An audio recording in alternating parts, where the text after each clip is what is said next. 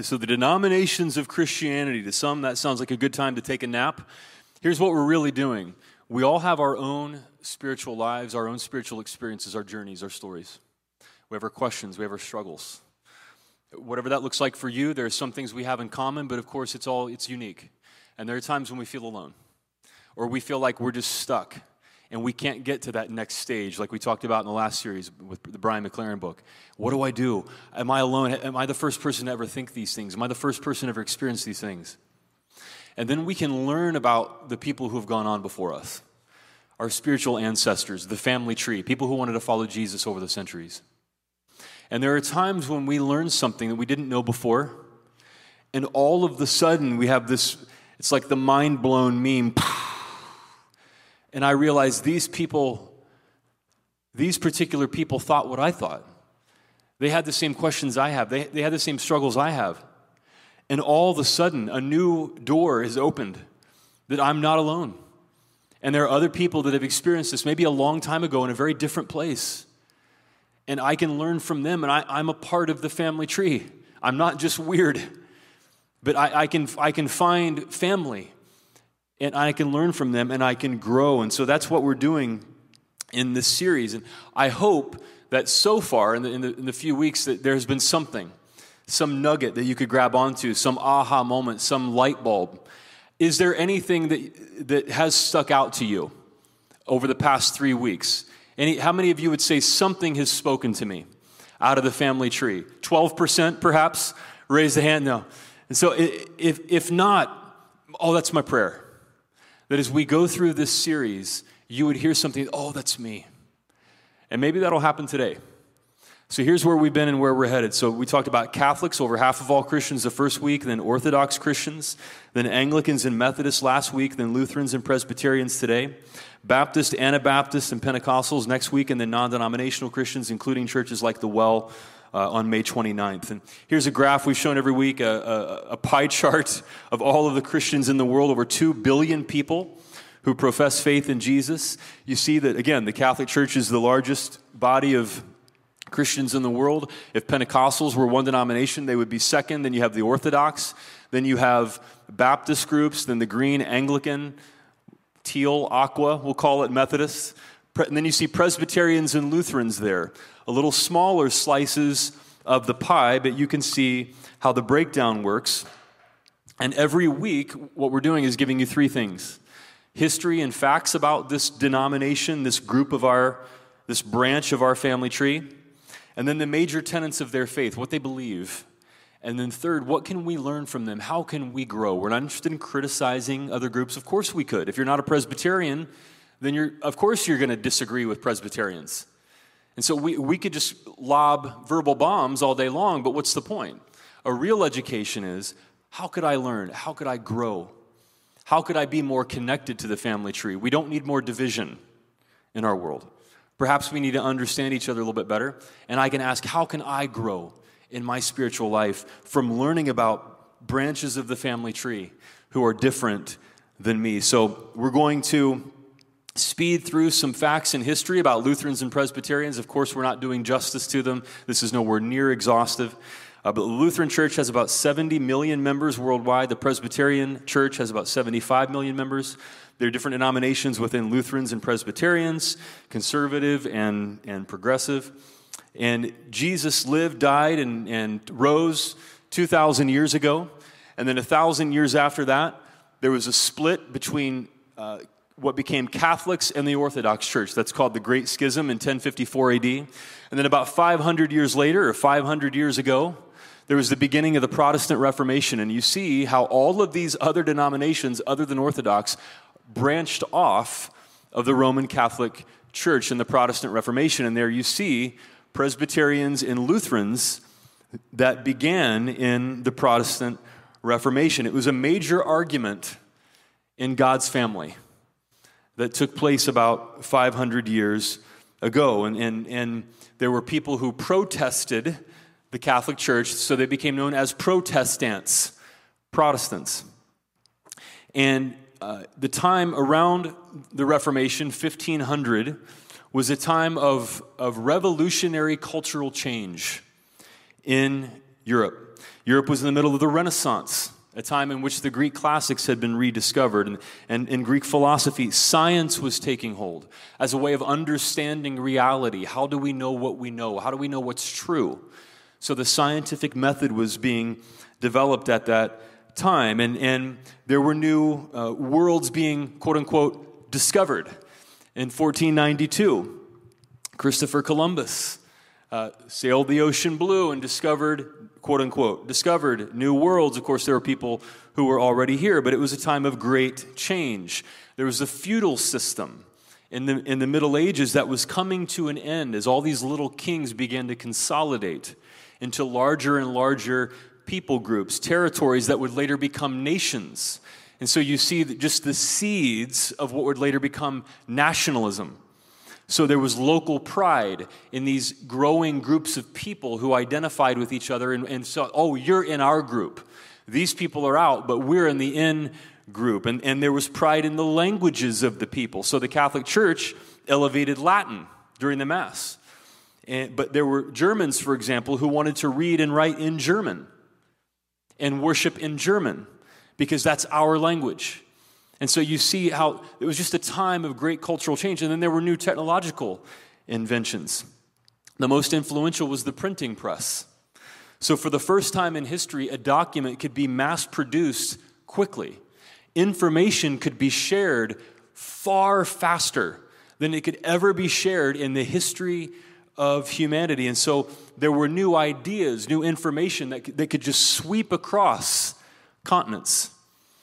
Propaganda, good ideas, advertisements, new views, new theological views, political views, etc., could be spread across vast land areas quickly. There was a widening gap between the rich and the poor. For example, in Germany, where Lutheranism took hold, the German peasants were close to a revolt. They slaved away for wealthy landowners, and they increasingly realized that the church was not on the side of the poor. In other words, the system is rigged against me. And there was growing discontent. And at this time, in the Catholic Church, there had been corruption so that wealthy people became pope, and influential politics played a role in the church. Does that sound familiar at all? And it was a time of upheaval, and there was clear corruption. The clearest example was probably what was called the sale of indulgences to build St. Peter's Basilica in Rome. So an indulgence is the removal of a punishment for sin by the church. So if somebody dies and they go to purgatory, the church can declare, oh, now their sins are absolved, they can get out of purgatory. And there was a brilliant marketer within the Catholic Church named Johann Tetzel, and he was charged with raising funds in Germany to build St. Peter's Basilica in Rome. And he sold indulgences.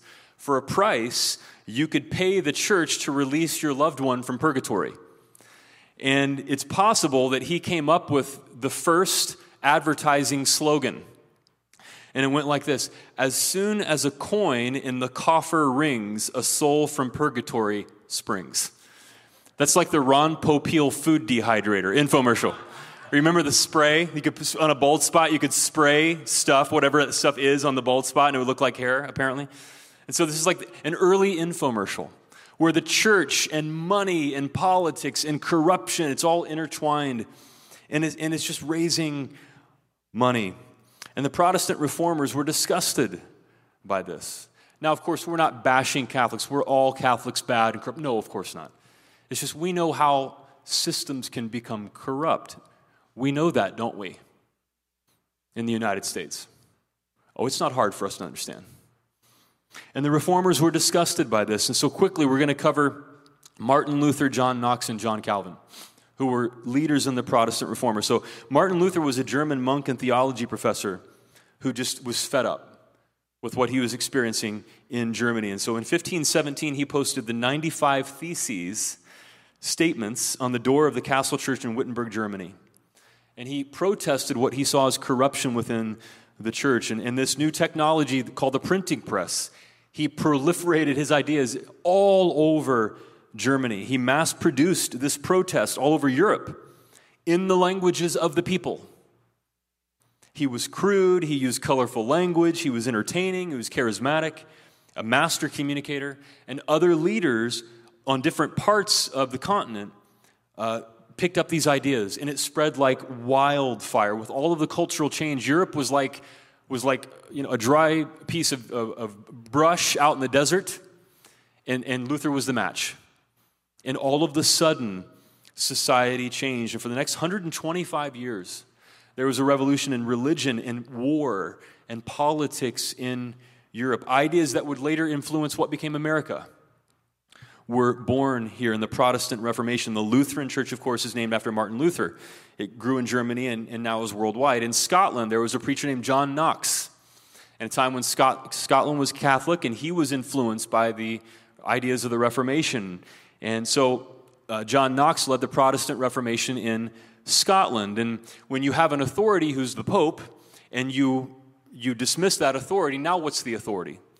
And so the Scottish church became known as Presbyterians because they had presbyters who were elders or leaders in each church, and then they would join together in conferences or councils, regional councils called presbyteries that united those congregations. And so it's called a Presbyterian form of government. So if you have a church that's governed by a form of elders like this one, that comes from Presbyterians. And then while Luther is credited as the person who started the Reformation, the most influential theologian in the Reformation was John Calvin. He galvanized Reformation theology. He pulled together Lutherans and Presbyterians and other Reformed groups as much as possible, and he was a major influence on John Knox. And he was born in France in 1509, educated in the law and the humanities. He was a lawyer. He wrote a massive multi-volume theological work called The Institutes of the Christian Religion. And he started a school in Geneva, Switzerland, and where he eventually created a city-state theocracy in Geneva. There were executions. There were imprisonments for believing the wrong things about religion. But it was this boiling cauldron of a time of upheaval and zeal, and things got out of hand on both sides. In early Calvinist churches, there was no art other than music. Remember, Catholics will have icons to help them worship, and so Calvin was literally an iconoclast, tore down the icons. No art, no physical beauty. We want the rooms to be as plain as possible. And so art was downplayed, and then he's most famous probably for what's called the doctrine of predestination. How many of you know, have you heard the word predestination?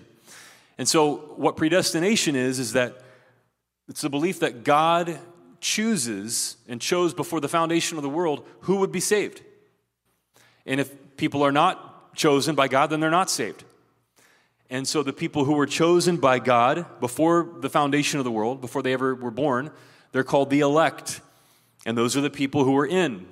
Those are the people who will go to heaven. Those are the people who are saved in a relationship with Jesus. And they're predestined to be the elect, or they're not predestined to be the elect. And of course, that's controversial to this day. And the Puritans who sailed to New England brought Calvinism to America. And Calvinists were never sure if they were among the elect or not. You You hoped you were, of course, but one of the signs that you were among the elect was material prosperity. If you do well in life, that's a sign of God's blessing. Hashtag blessed. And maybe I'm one of the elect. If I work really hard and I prosper and I just keep my nose to the grindstone and I just clang and bang and work really hard, and that became known, see if you can finish this, the Protestant work ethic. And it comes from Calvinism, this idea that material material wealth is a sign of God's blessing. And maybe a sign that I'm among the elected. You see how that's influenced America. That's why you have less vacation than other parts of the world. And so, but there were good things too, of course. We're not demonizing. We're just acknowledging how influential this was and how our lives are affected by these things. This breakup in the family, this split that spiraled out of control. And we still live in the effects of that 500 years later. Okay, so the Reformation was a split in the family. So it was either last week or the week before this happened, and it's a really cute story.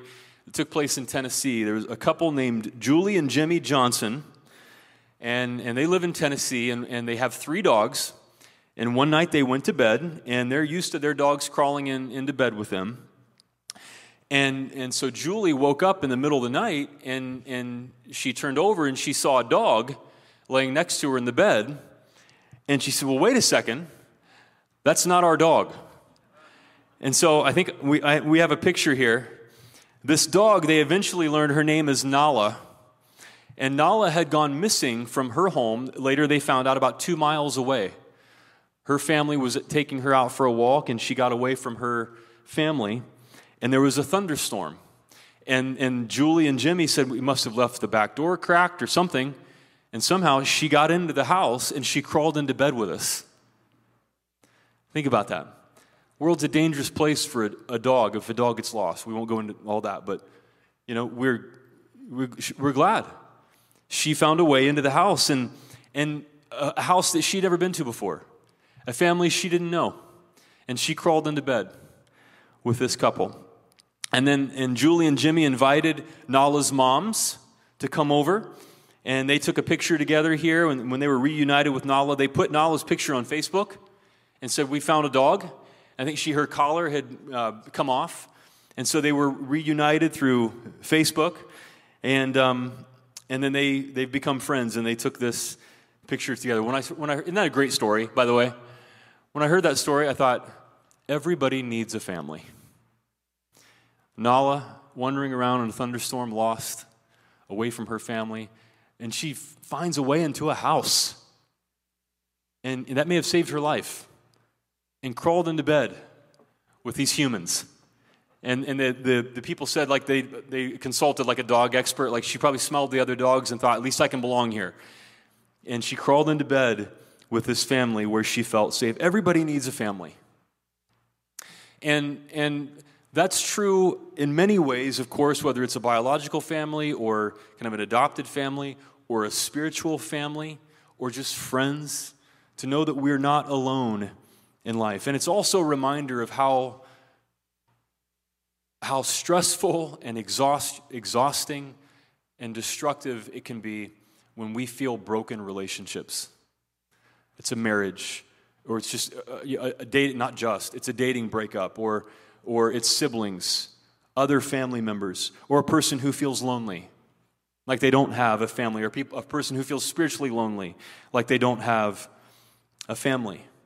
And there are times when family disagreements spiral out of control, when things get worse than they should have, or they could have. Maybe you've experienced this. There are times when misunderstandings don't get clarified, and we all have our perceptions, and we all expect other people to read our minds, whether we admit that or not. We all just kind of assume that other people are going to know how we're thinking, and we just think that, they should know how I perceive this, and then it's not clarified. Instead of talking to the person, we go to somebody else. We go to friends, and of course, who are our friends going to side with? Right? Friends are biased.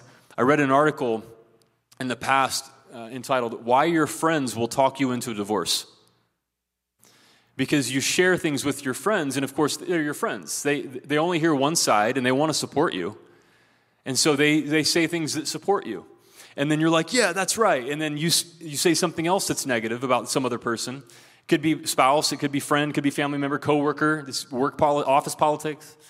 And they're like, yeah, that's right. And then they say this, and eventually back and forth, and it's this negative feedback loop to where the chasm has grown so wide in this conflict that it's spiraled out of control. Have you ever had a friend who was sharing with you something they didn't like about somebody else? Could be marriage, could be work, whatever. And eventually, a few months or a few weeks or months in, your idea of this person they're talking about, man, they're just evil.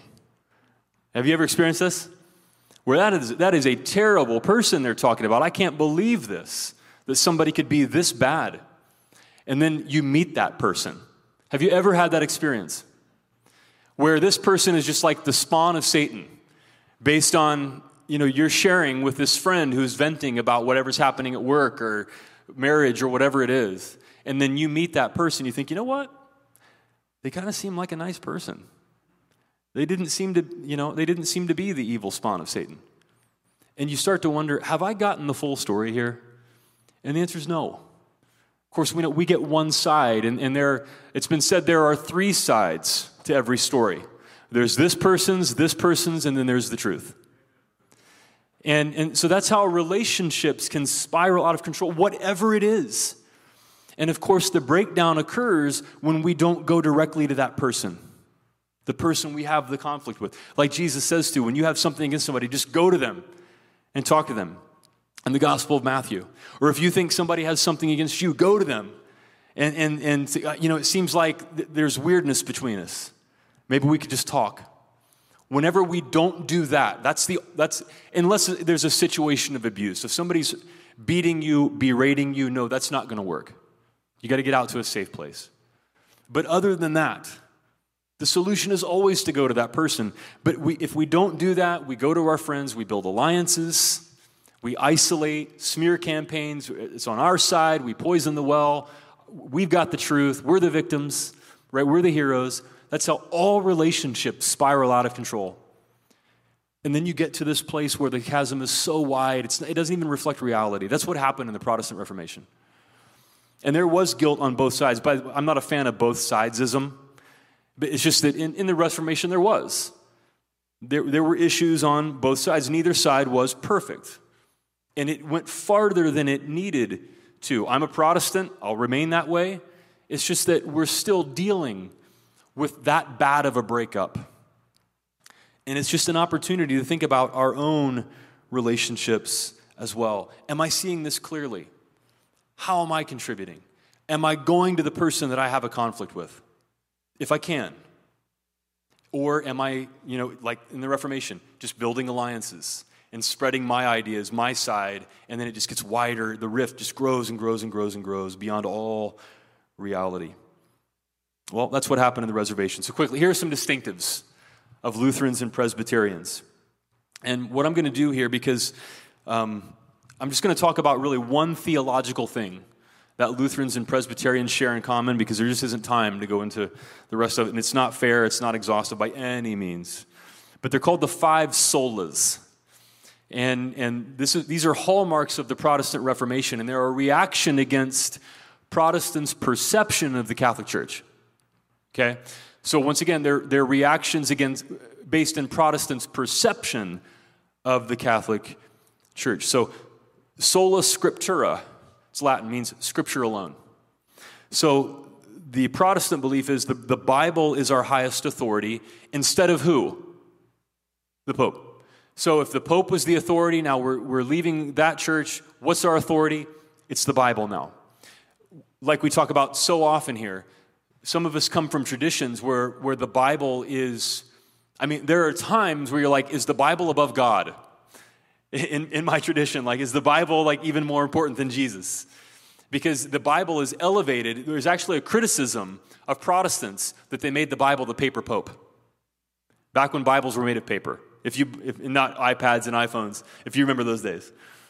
And so they kind of traded one authority for another, and there are good things. Leadership's important. And then democratic interpretation, having access to the Bible, that's important. And yet the chasm was so wide that sometimes you just exchange one system that doesn't work for another system that doesn't work. So you have sola scriptura, Scripture alone. Sola fide, faith alone.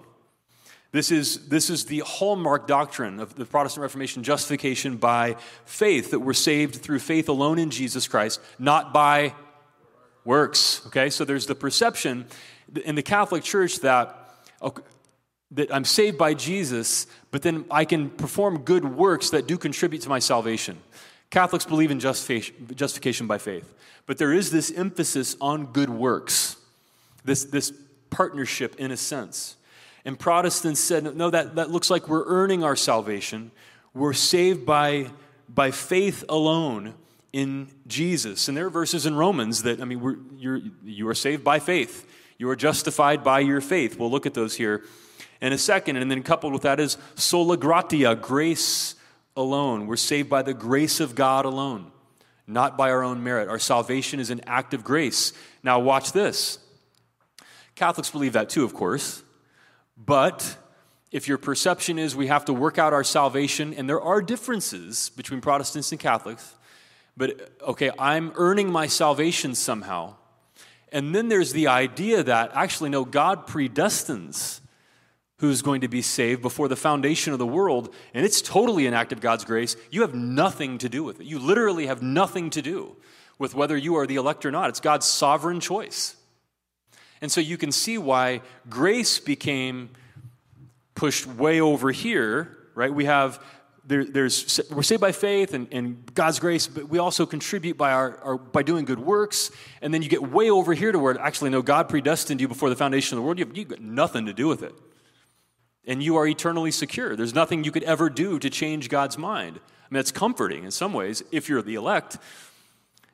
But do you see how the chasm widened and widened? Sola Christus, Christ alone. Nobody's going to argue with this. We're Christians. Jesus Christ alone is our Lord, Savior, and King. But they meant not the Pope, not priests, not the sacraments. It was a reaction against their experience of Catholicism that we worship Jesus alone. And of course, who grew up Catholic here? Do Catholics worship Jesus? Of course. Of course. But you see how the chasm widened and widened. And then soli Deo Gloria, to the glory of God alone. We live for the glory of God alone. We don't venerate the saints. Protestants don't venerate the saints or pray through the saints. We just hold up the glory of God alone. So Protestants left the Catholic Church because they didn't believe the Catholics believe in the five solas. And Catholics do, with some tweaks. There are differences, but it's just that relationship, the breakup was so bad that you have one side way over here and the other side way over here. One of the advantages of a series like this is we can just learn and understand and just come a little closer. I'm not going to become Catholic. Catholics, you don't have to become Protestants. It's just maybe we can come a little closer and just work towards reconciliation and understand each other a little bit. So just practically how this worked out, and we'll move on here. For Luther felt like he was never good enough for God. He would self-flagellate. You know what that means? He would hurt himself, harm himself, to absolve himself of his sins. He always felt unworthy. He felt like a spiritual failure. He thought that if he harmed himself physically, that would purify him in God's eyes. That if he hurt himself enough, that somehow he would pay for his sins and God would love him and accept him. And he was miserable as a monk until he taught a class on Romans, and his life was changed forever when he had this epiphany, reading Romans chapter 1, verse 17. For in the gospel, the righteousness of God is revealed, a righteousness that is by faith from first to last. Just as it is written, the righteous will live by faith. And so he called this justification by faith. We're made righteous by God. We don't have to earn God's righteousness. We don't have to earn God's love. God gives us faith and looks at us as righteous, and God accepts us. And Romans 5 sheds more light on what changed Luther's heart. Romans 5, verse 1, therefore, since we've been justified through faith, we have peace with God through our Lord Jesus Christ, through whom we have gained access by faith into this grace in which we now stand, and we boast in the hope of the glory of God. We don't have to do things to earn God's love or to earn our salvation. God loves us first, and then we love God back. We want to do good works because we're responding to God's love for us, and grace produces joy and hope, and that's our boast. Not that we earned our salvation, but we boast in God's grace and in God's glory, and that's what changed his life, and that's what he meant by faith alone and grace alone. Now, of course, Catholics believe we're saved by faith in Jesus. But you see how a guy's personal experience, coupled with, yes, some theological differences, contributed to the Protestant Reformation, but then once again, the rift is so wide that it's hard to even communicate. Now, Catholics would define justification as more of a process that involves good works, and there are differences, but you can see how Luther's own spiritual journey influenced the Protestant Reformation. Any of you ever felt like Martin Luther? Just not good enough? Can't earn God's favor? The guilt never goes away? Maybe if I hurt myself, God will love me? Maybe if I'm in a toxic relationship, I'm worthy of love?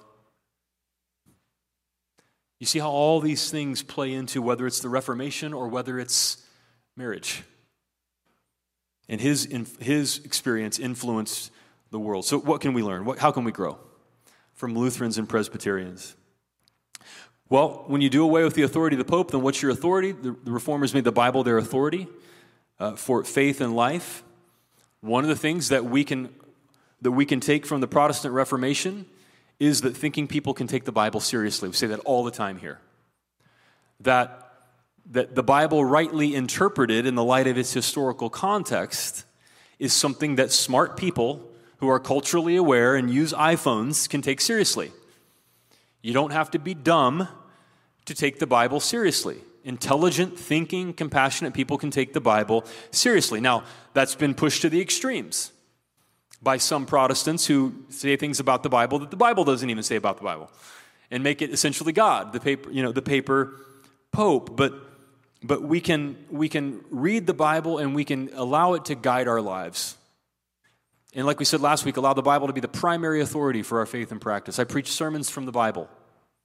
And we can read it devotionally, and we have connect groups here where we study books, and we talk about the Bible and how it can be a guide, and we want to interpret it rightly. So thinking people can take the Bible seriously. A second thing that we could take from the Protestant Reformation is something called the priesthood of believers, because they were reacting against the Catholic Church. We don't have Catholic priests anymore in our religion. So instead, all of us are priests, called by God to be priests, the priesthood of all believers. If you're a follower of Jesus, you're a priest. And that comes from 1 Peter chapter 2, verse 9 in the New Testament. It says, it's not on the screen, but I'll read it. But you are not like that, for you are a chosen people. You are royal priests, all of you, a holy nation, God's very own possession. As a result, you can show others the goodness of God, for he called you out of darkness into his wonderful light.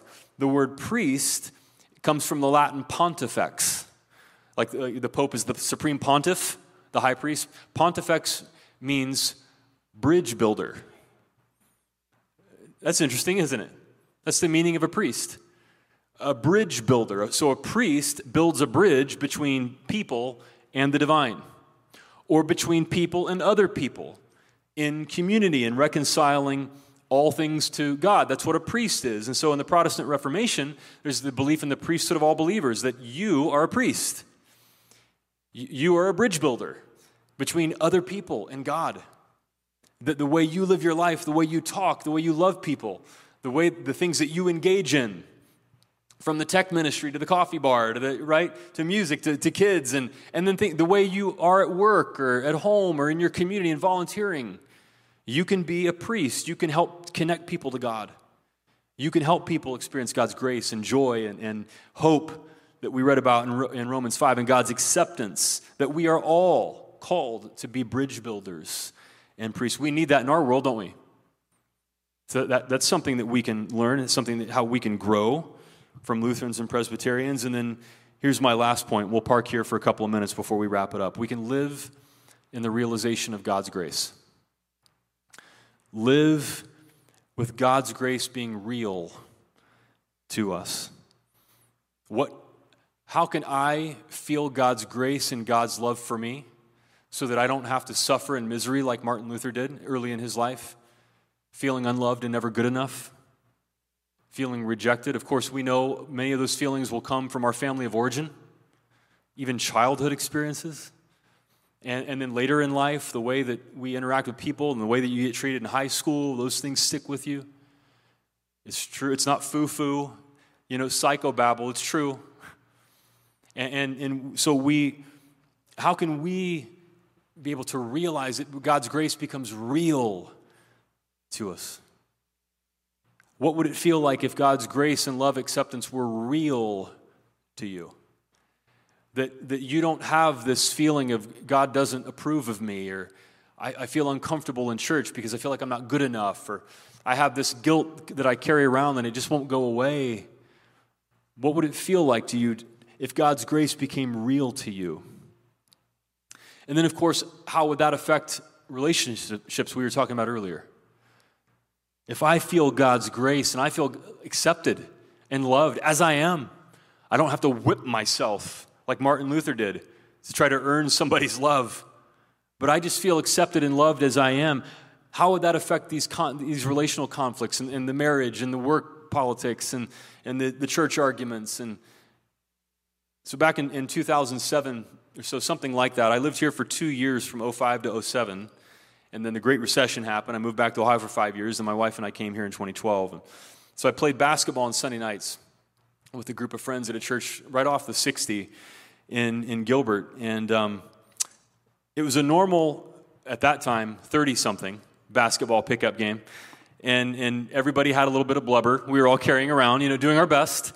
None of us were NBA players, exactly. And a couple of us played in high school, and you just kind of hope that you're on the shirts and not the skins, because you don't, things don't look the way they used to.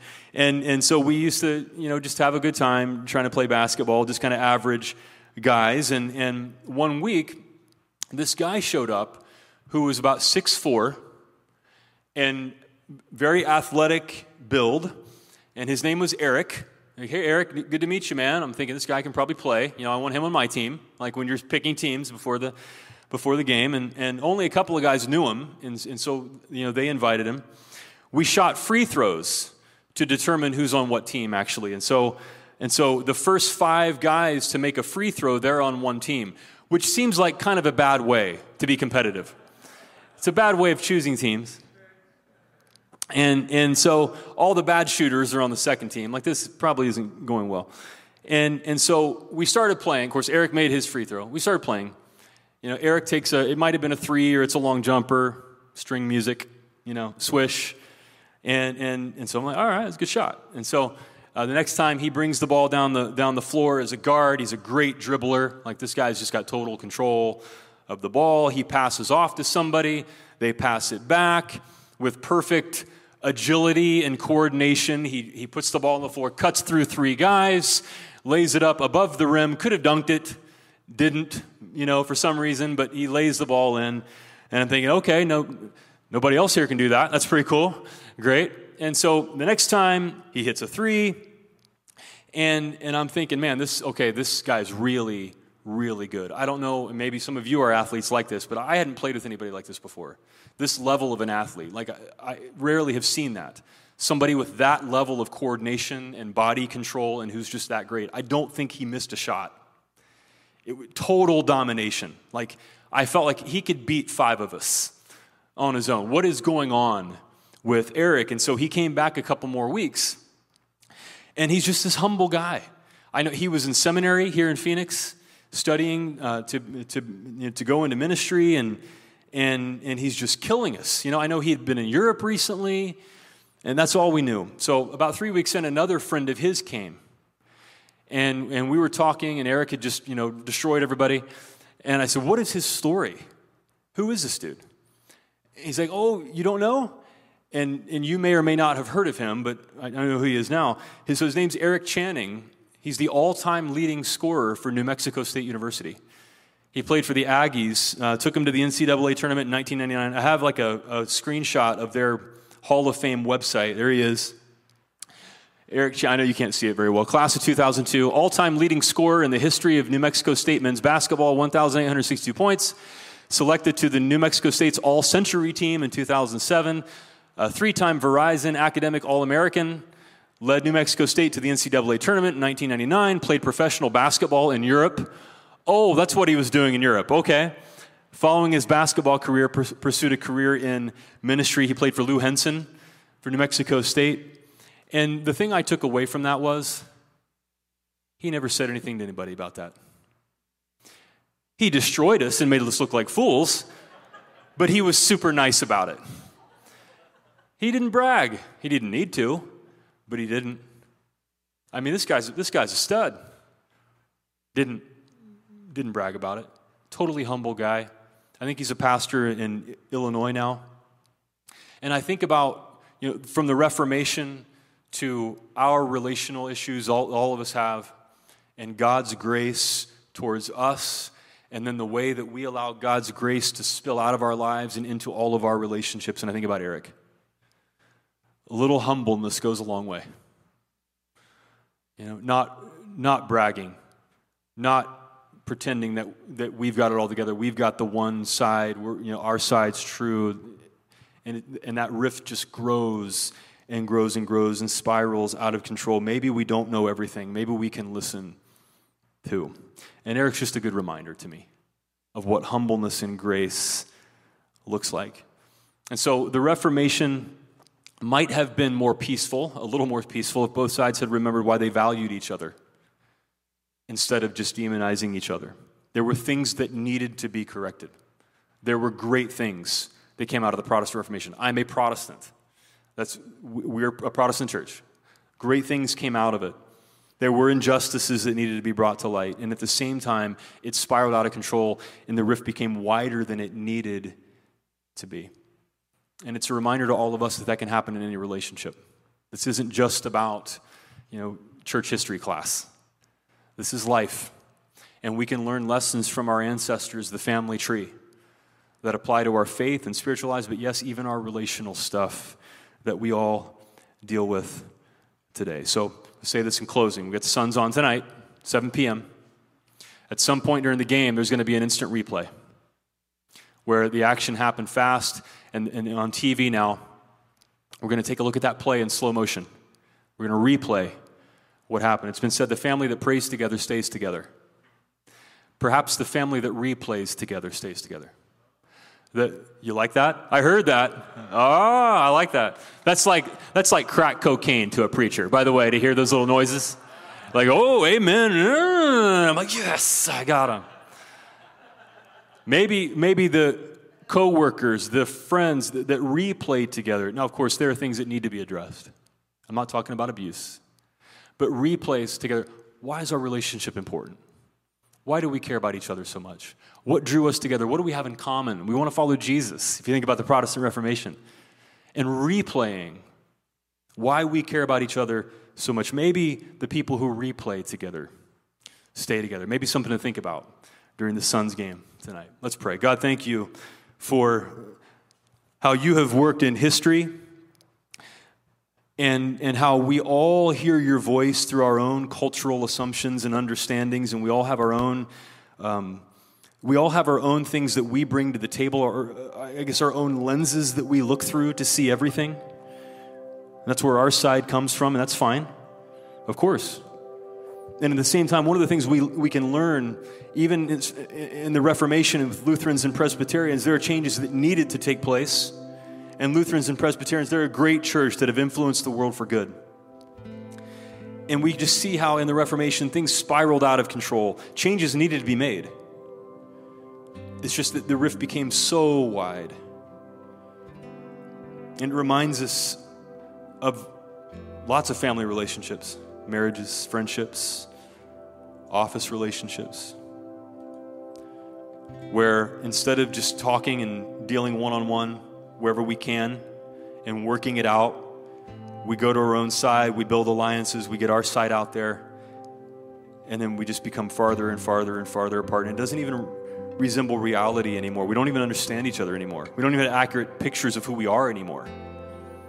And there's so much to overcome. For people who feel like they're in that situation, there are great counselors. I'm always glad to refer people to counselors who can help to pick all that apart and determine, okay, where did it start to go wrong? And we can replay together why we're important to each other, why we wanted to be close in the first place, what united us in the first place. Where possible. It's not always possible. We don't demonize people who have to set boundaries and end relationships that are so toxic or abusive that they can't go on. We don't demonize people who do that. There are times that's the healthy choice. There are also times where, like in the Reformation, the rift becomes wider than it needs to be. And for all of us, really the key is having your grace become real to us.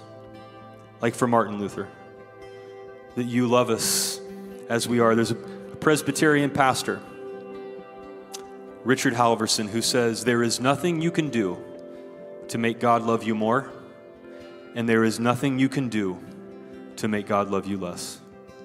God's love is unconditional, impartial, everlasting, infinite, and perfect. And if by faith I can receive your grace, your love for me, we can do that, then we feel different. We don't feel unworthy. We don't feel unloved. We don't even feel like we need to go choose sides. We can feel secure.